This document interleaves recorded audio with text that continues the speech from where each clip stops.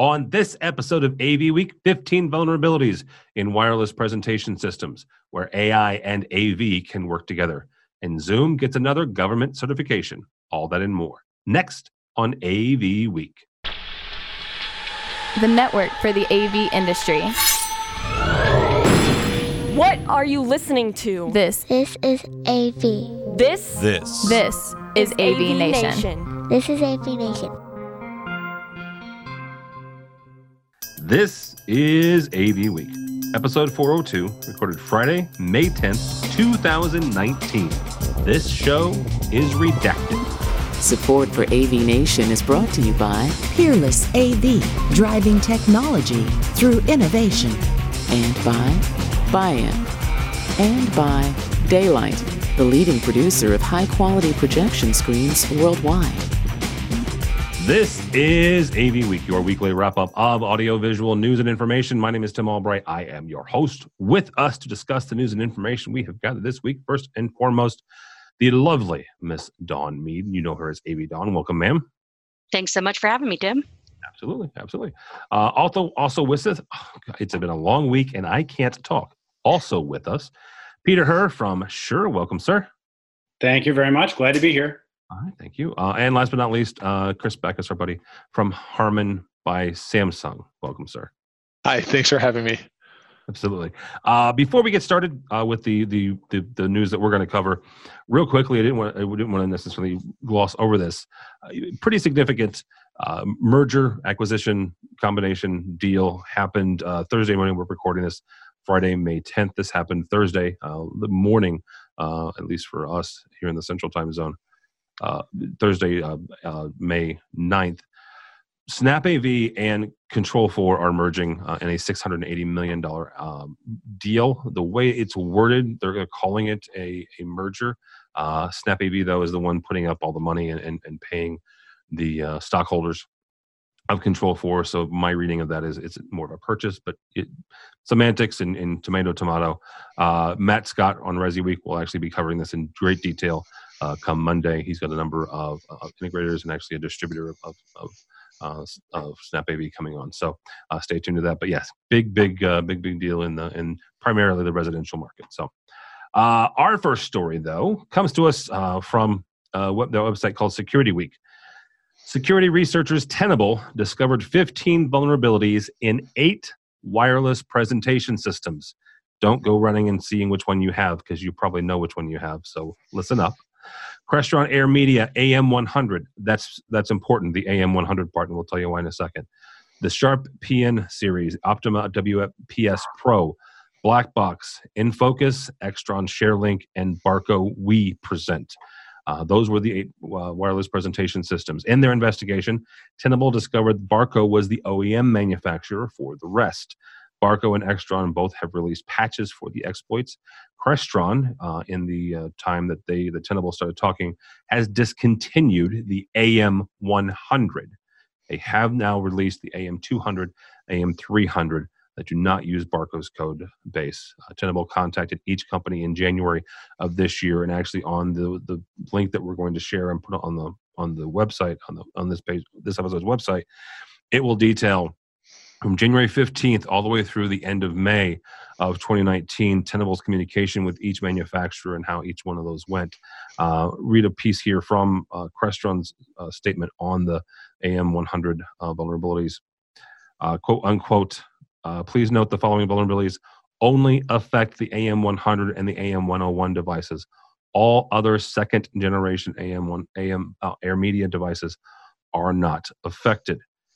Dawn, I'm going to start with you on this. As an end user and a former integrator, what should the protocol be when an exploit is known? Who should know and when? Well, wearing my integrator hat, I was sort of a proponent of paying more attention to security things, even when I was an integrator, trying to get integrators educated about the idea of cybersecurity and being aware of vulnerabilities. And back then, I encouraged manufacturers, hey, speak up. Let us integrators know that there's a problem or potential problem with your product. it doesn't mean we're going to stop selling it or using it. It just means we need to be aware to close the loopholes, to change the passwords, which we should be doing anyway, to notify the customer to not use it in certain installations and in others. So I think that there is some definite culpability on the part of the manufacturer to let the integrators know. But if you're an integrator and you're watching this, find out about these things, pay attention to these things, educate your staff about these things, and then talk to your customers. I took a great class actually at an AMX event some years ago with Paul Zealy, who is scarily genius, but also very good on these topics. And, he was talking about ports and protocol documents. And granted, this is 4 or 5 years ago. I didn't know what that was as an integrator. And now I know that's vital. You need your ports and protocols documents. You need your understanding of where your devices are touching the internet, are touching the outside world, so you know what to guard and what to protect. And now that I'm an end user, and particularly in the vertical that I am in for company name redacted, being aware of these vulnerabilities is more important than ever. If I find out that there's a product that has a potential vulnerability, I am definitely not going to be using that in my designs here for this company because of the security concerns. Even with products that don't have known vulnerabilities, at this company, they go through a multi-month vetting process with our InfoSec team and our cybersecurity guys before we can even demo them in our systems, let alone install them across the enterprise. So it's hugely important. If you are an integrator, pay attention to this stuff. Take classes at the upcoming InfoComm show on this stuff, because your end users are more and more concerned with and aware of such vulnerabilities as these, and we really want solutions. And manufacturers, guys, love you guys, but please communicate. Let us know so that we can prepare. Like I said, it doesn't mean we're never going to use a Barco or a Crestron or a whomever product again. It just means that we need to be prepared to mitigate the risk that using some of these products might bring to our enterprise. Absolutely. Mr. Backus, I'm going to pick on you. Chris comes to us from, I said he works for Harman. Before that, in that vein, it also comes to us from AMX. AMX has had a couple issues over the years with some of those vulnerabilities being posted on technology sites. And that's why I asked the question is who should know and when? To Don's point, let the integrators know and let them help you guys fix it. But also, how should you communicate that and when you find issues? Sure. As a manufacturer of devices that live on a network, that's kind of the norm, right? Going forward, we should expect that there will be people testing the hardware and finding vulnerabilities, right? That's, to Don's point, you can't just block everything that, raises a flag on a particular site. There's a degree of severity in that. And so that's what being educated about security vulnerabilities does for you, is at least understand the spectrum of what that risk potential is. And so as a manufacturer, we're always going to be at risk for those. I think the professional testers that are out there for security experts are, as you saw in this article, engaging people early ahead of any type of public release and announce in an attempt to be able to have a story that also comes along with a fix, right? And so in this case, as you saw, several of the manufacturers that were affected by this had the ability to go ahead and publish a fix ahead of the release, so that customers were informed and then also had a solution to go to.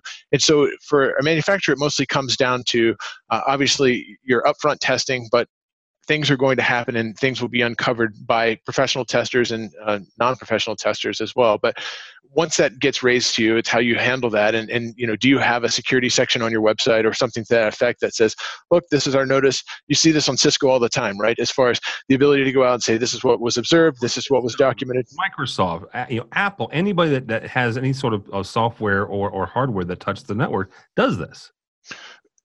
Correct. Our industry has been a little bit slow to adapt to that, right? And you have an ongoing theme with, do I have firmware updates or do I have security patches and things of that nature? And as an industry and as a manufacturer, I know that that's something that we can get better at as far as how we respond to security incidents. It's not an if they'll happen, it's a when they'll happen type deal. And so, as we progress and mature in that particular phase of our business, I think that you'll see that manufacturers are paying a lot of attention to it, and they're doing a lot of things to potentially secure a device. One of the things that was a takeaway for me in this was you have the intended use case of the product, which is local area network, people sharing content from a mobile device up on screen, right? But the article pointed out how Shodan pointed out to hundreds of endpoints that were publicly exposed to the network. Now, I'm sure that wasn't part of the use case, right? That wasn't really part of the design, but the reality is they're public facing in some cases. The question should be, why is it public facing? But as a manufacturer, we have to recognize that if it connects to the network, we have to assume the worst, that it could be a publicly facing device. And are we providing the technical functions and options within the software to allow you to lock that product down? And so I think the takeaway, for me at least, from where I sit, is to make sure that we're providing a number of features from a network security standpoint that enable the customer to do what they need to with the product, so that if they are going to leave it out publicly facing, it can at least be locked down so that they would mitigate the risk for some of the disturbances that this article was pointing out. Yeah. And real quickly, Chris mentioned this. My thing on my drumbeat is to manufacturers. Tell me, for real, is your quote unquote firmware update really a security patch?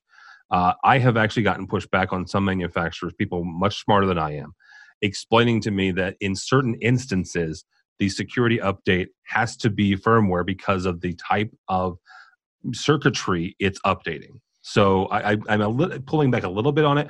I still want some more visibility and more transparency into what it is.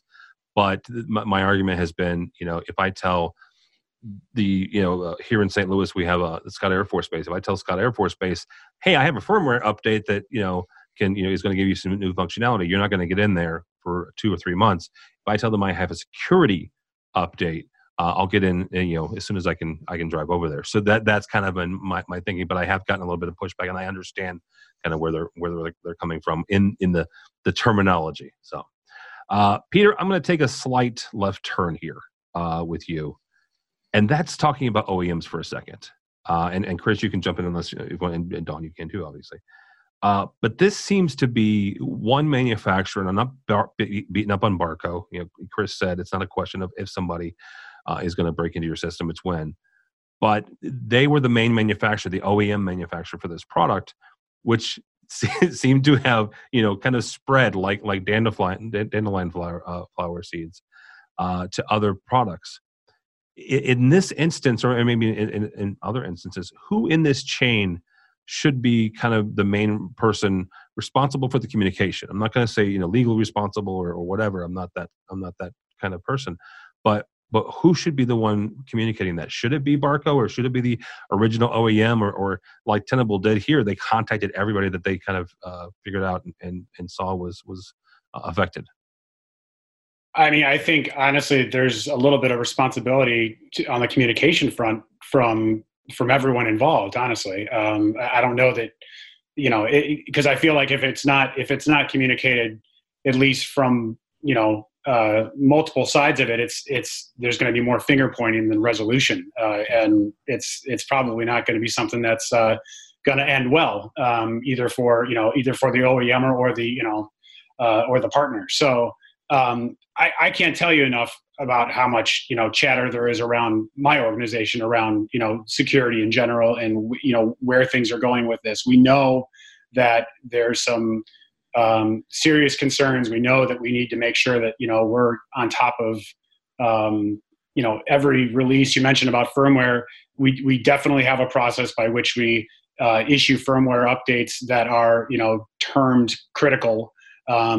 We don't label them as security, but they are noted as such to make sure that people get them out there rather than just a feature update. Because a feature update is going to take that's going to be like, well, that's great, I want that feature. But some of those more higher stringent security side of customers of ours are going to want to make sure that it meets all their requirements before they just go ahead and install it. So I think I think everyone shares a portion of that responsibility, to be sure.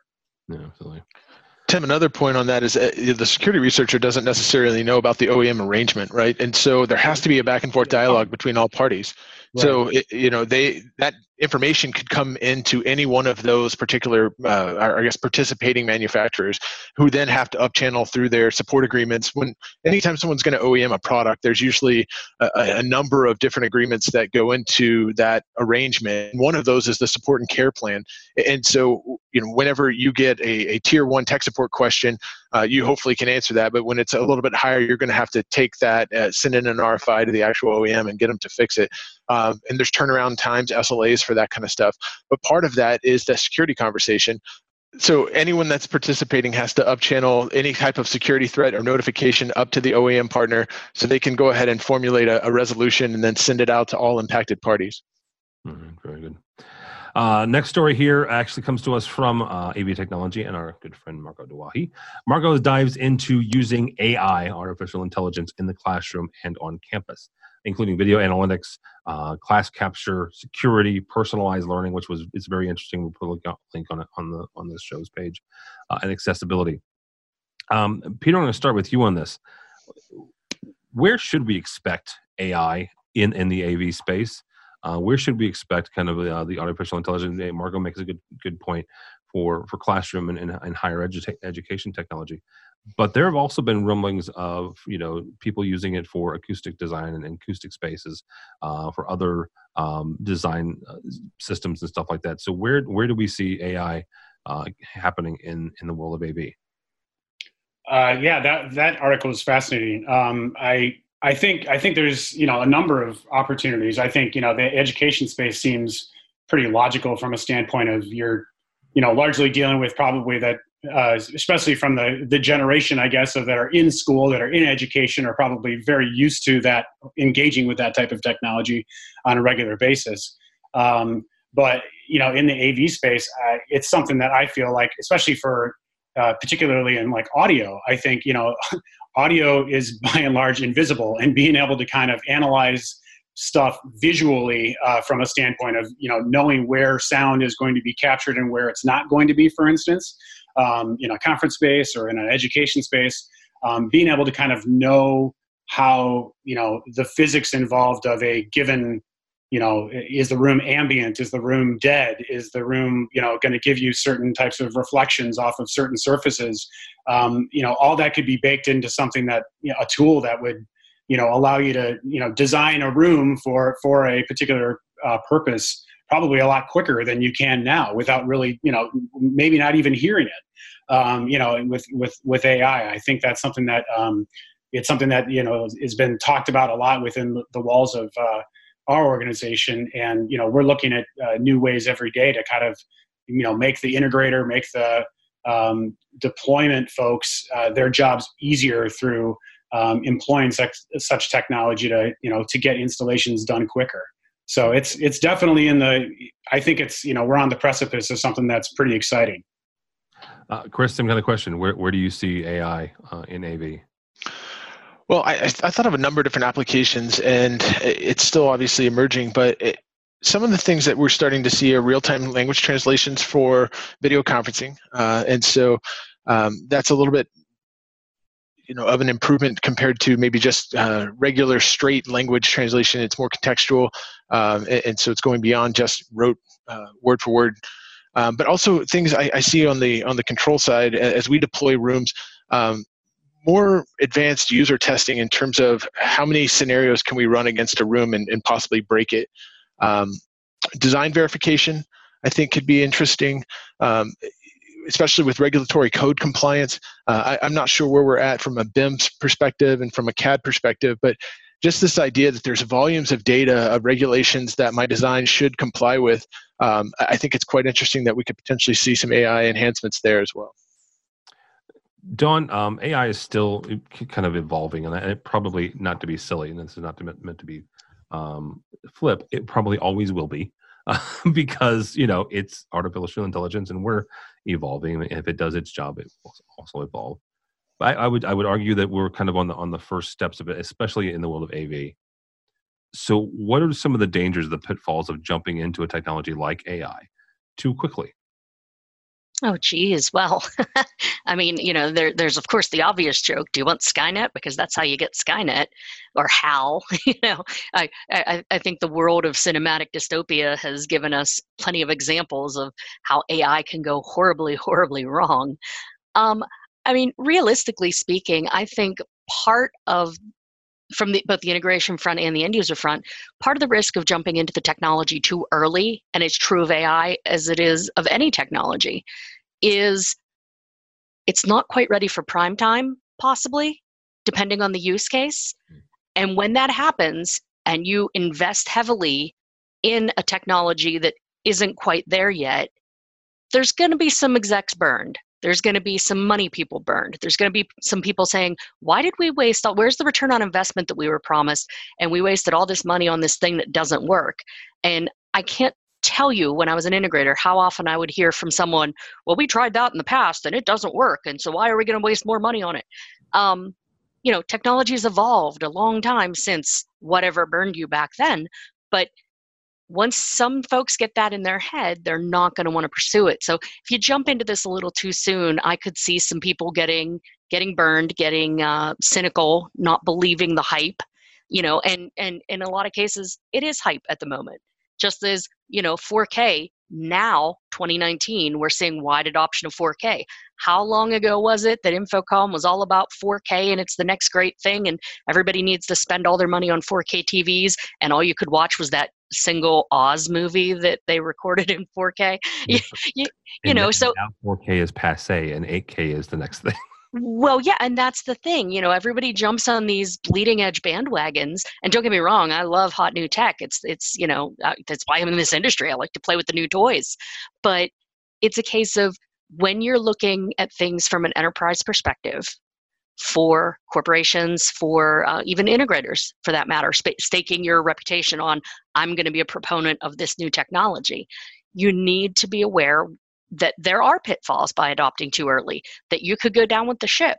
And so you want to be, I had a boss one time tell me, we want to be leading edge, but we don't want to be bleeding edge. Let somebody else take the risk of being the bleeding edge guy that could hemorrhage out.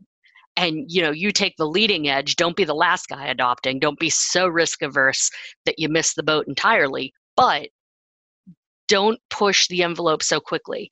And I think with AI, if you get into it too quickly before there's a proven use case and a proven track record, at least in certain uses, you could run that risk.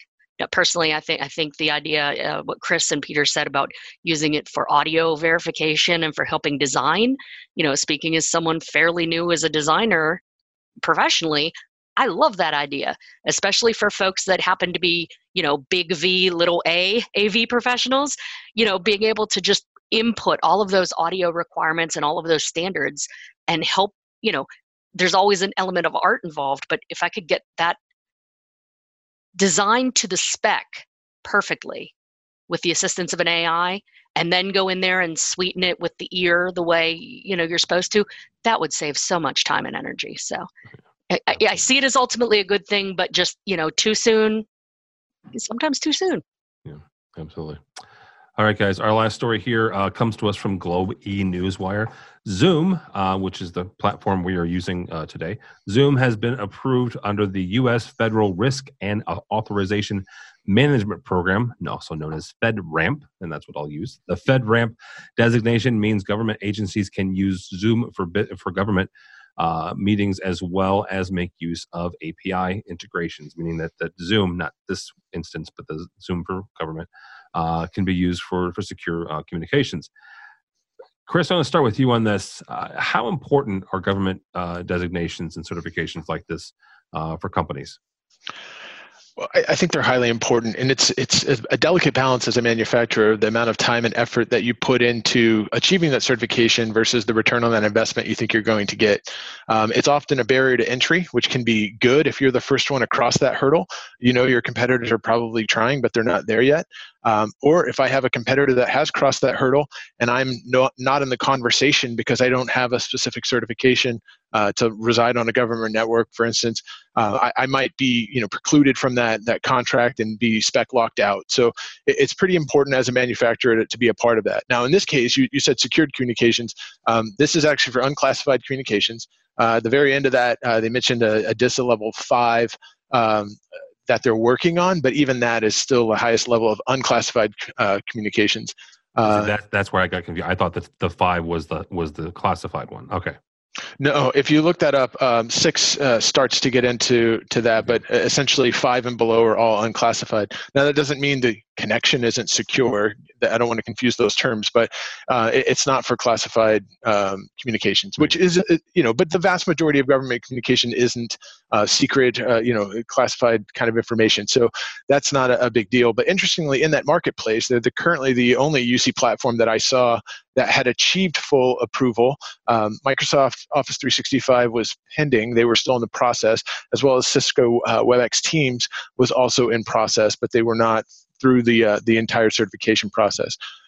So it's interesting, but the devil's in the details as to what you actually achieved in that. And that's why even as integrators or end customers, we have to understand what those designations really mean, because it's very easy to say, I have a certification to a community and marketplace that don't understand that world and just think, oh, then they're okay. And like one could assume here, that means people are having classified meetings over Zoom, which we know they're not.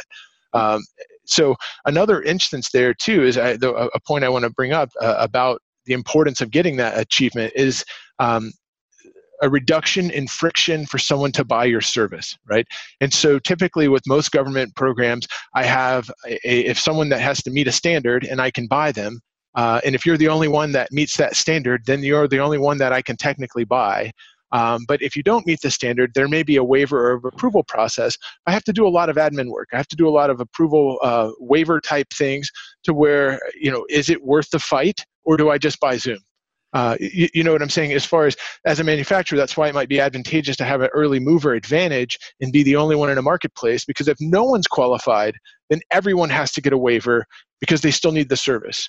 But if there's one that's qualified, that's where a floodgate can open, because now you're the only approved one. We all have to have it, and it's a lot easier for me to buy you than it is to get a waiver for the competition that I might prefer. Interesting. Peter, same kind of question. How important are these or any sort of government or federal certifications? Definitely important. I mean, it's definitely something that we've, as a manufacturer, we're continually making sure. I mean, it goes back with us in terms of history for sure, just in terms of, what it meant for our organization going back decades in terms of, making products that were up to mil spec, and not breaking in the field for World War II or whatever else. I mean, that was some of the biggest booms of what we brought to the marketplace were because of that. And then we just stuck with it. And that's why a lot of our stuff is built the way it is. But, moving into today's timeline, and these certifications are definitely, this was an interesting one because I feel like, Zoom is pushing into a lot of, different verticals and different segments, and having this will obviously turn some heads among, competitors and like Chris was saying, I mean, there are other ones that are waiting in the wings for that, for such approval. But it's definitely something that, we're always taking a look at and monitoring and making sure that we're compliant with, regulations that are necessary or certifications that we need to achieve. But yeah, it's definitely something that we're taking a look at. Yeah. Don, a little bit of a different question here. The government in general, and I'm going to say the government in general, the Department of Defense is getting ready to approve and award a cloud-based or a cloud contract. They're referring to it as JEDI, which I freaking love. But the two main competitors for that is Amazon AWS, which Aviation, that's what we use as S3, and Microsoft Azure, right? So it's taking a step back from just video, software-based video conferencing. The Department of Defense is going to the cloud, right? Something I never thought I would say. Something I have had folks like my buddy Joel Billheimer, who works in that space. He and I have had discussions about that for years now. They're going to the cloud. They're going to software-based codecs like this. Do moves like that by the government and government entities who have historically been incredibly security and not risk, but their risk for security is a very, very high, and so they research these things and make sure that they know what they're getting into before they step in. Are moves like that by the government? Is it a mark of approval, or a stamp of approval on that technology in general for other organizations, companies, Fortune 500, to say, hey, you know what, the Department of Defense is going down that road, so it should be okay for us too? Well, I think it's kind of a step in the right direction. I wouldn't call it just a seal of approval. You have companies like mine that work in that space but aren't the Department of Defense. No. And we see the Department of Defense making moves like that, and it's kind of like, okay, we might consider this now, but we still would have our own vetting process. We still would have our own concerns. The whole idea of cloud anything in this entire vertical, like you said, it just seems completely against the grain. But it's a sign of, hey, it's 2019. This is where the world is going. Interestingly enough, back to the dumb terminals and your data is elsewhere, sort of where computing came from, in a new fashion, though. And I think it's a sign of things to come. I think that your average Joe company, your maybe not banks, but like your lawyers or your widget makers and things like that, they would see the DoD approving something like that and say, yeah, okay, if it's good enough for them, it's good enough for us. Like I said, some in the vertical, though, are still even more risk averse and even more concerned. That said, I was super excited to see this story about Zoom because, and even though they're now at the highest level of non-classified, it's a step in the right direction. As I said, it's proof that it is coming, that they will get there eventually, and because I don't see video conferencing going away. I just read something in Install magazine. It's a sister publication in Europe for SCN. Yep. That they were talking about collaboration technology recently. And a couple of quotes stuck out to me, one of them being that what they're calling USB rooms, or what we used to call huddle spaces, rooms without a traditional codec, are far and away the fastest growing segment of that fast growing market. And I see it here in my own organization. For every one hard codec we put in, there's dozens of rooms where they just want like a web-based USB camera and use the internal chat feature of, Skype for Business, groups, whatever soft codec is approved for use within your organization type thing. And when you get that so popular, and with the cost prohibitiveness, if that's a word, of the traditional codec system, it's really appealing that you can say, all right, for this entire site, we're going to put one codec in. They can handle the classified stuff or the important stuff, and everybody else is going to use this cloud-based. You get something like Zoom coming along and saying, hey, we're working on getting that certification. Suddenly, VTC rooms are much more affordable. Travel budgets go down considerably. Company can save thousands, if not millions of dollars.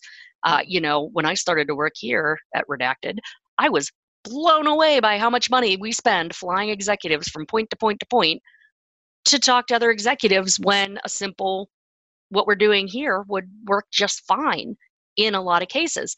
But because we have that requirement that you need a hard codec and certain classified versions of hard codecs before they can use that sort of service, and it's so cost prohibitive they don't have it at every site, you're still standing in line at the TSA, So the idea that Zoom has gotten this far and that the DoD is adopting these sorts of technologies thus far excites me immensely now working in this vertical, because it means that things are coming that will make life easier, that will make business more cost effective.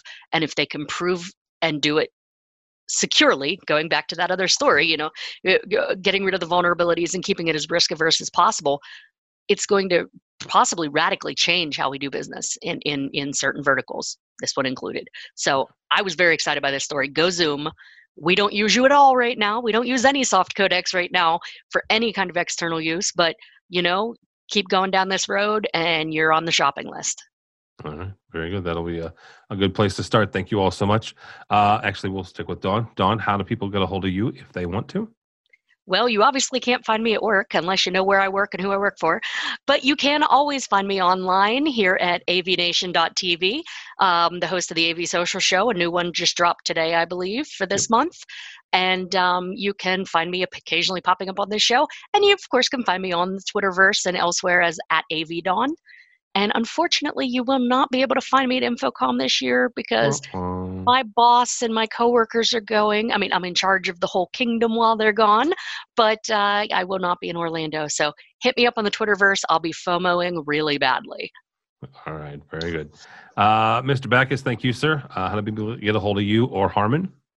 You can find me on LinkedIn and on Twitter at AV Control Guy. Hope to see you guys at InfoComm. I'll be at the AV Nation Tweet Up. It's always a good event. If you've never been, highly, highly recommended. Don, we will absolutely miss you. I'm kind of crushed to learn that on this call that you're not going to be there, but we will have a great time. And so that's how you can reach me. All right, very good. And Mr. Peter Herr from Sure. Thank you, sir. I appreciate it. Yeah, thank you. You can get me at PA Her on the Twitters, LinkedIn, of course, as well, and then Sure.com, and I'll be at InfoComm, and I'll see you at the Tweet Up. Yes, sir. Absolutely. For Tim Albright, don't follow me on the Twitters because at this point, I am absolutely shocked but giddy the fact that the Blues are still playing hockey. For anybody, Great Game 7. Oh my gosh, I had a heart attack. Good friend of ours, works for Atlas IED. Michael Peebler is a huge Dallas Stars fan, and I have to give incredible respect and props to their goalie, Bishop, who happens to be from St. Louis but plays for the Stars. But yes, incredible series. And now we have to face the Sharks. So and Metallica. And Metallica. So we'll have to see where we go for the next week. So, but go by the website if you would, please. An awful lot of people spend an awful lot of hard work on it. avnation.tv. That's avnation.tv. You'll find this program and a host of others, including REDACTED and our InfoComm 2019 coverage. While you're there, please check out our supporters section. These are the folks who help us financially and help us bring you AVWeek and REDACTED and all the others, and Sure is one of those, and we thank them for their support. Speaking of InfoComm, Chris already mentioned the Tweet Up. Go by the website and register for that. It's sponsored by Starin and InfoComm. It happens June 12th, which is the Wednesday from 4 to 6. Find out the room number. I believe it's on the third floor of the OC. But it's 4 to 6. We call it a walkthrough party simply because we understand that there are hundreds of places you could be going to the week of InfoComm. We're just, make us kind of your first drink of the night on Wednesday. Come by and trade business cards with folks and see a bunch of folks in real life. Our next webinar is May 22nd, actually kind of getting you ready for InfoComm. We're going to be covering the specs and everything you need to know for AV over IP. So all that and more at avnation.tv. It's avnation.tv. Thanks so much for listening. Thank you so much for watching. That's all the time we have for AV Week.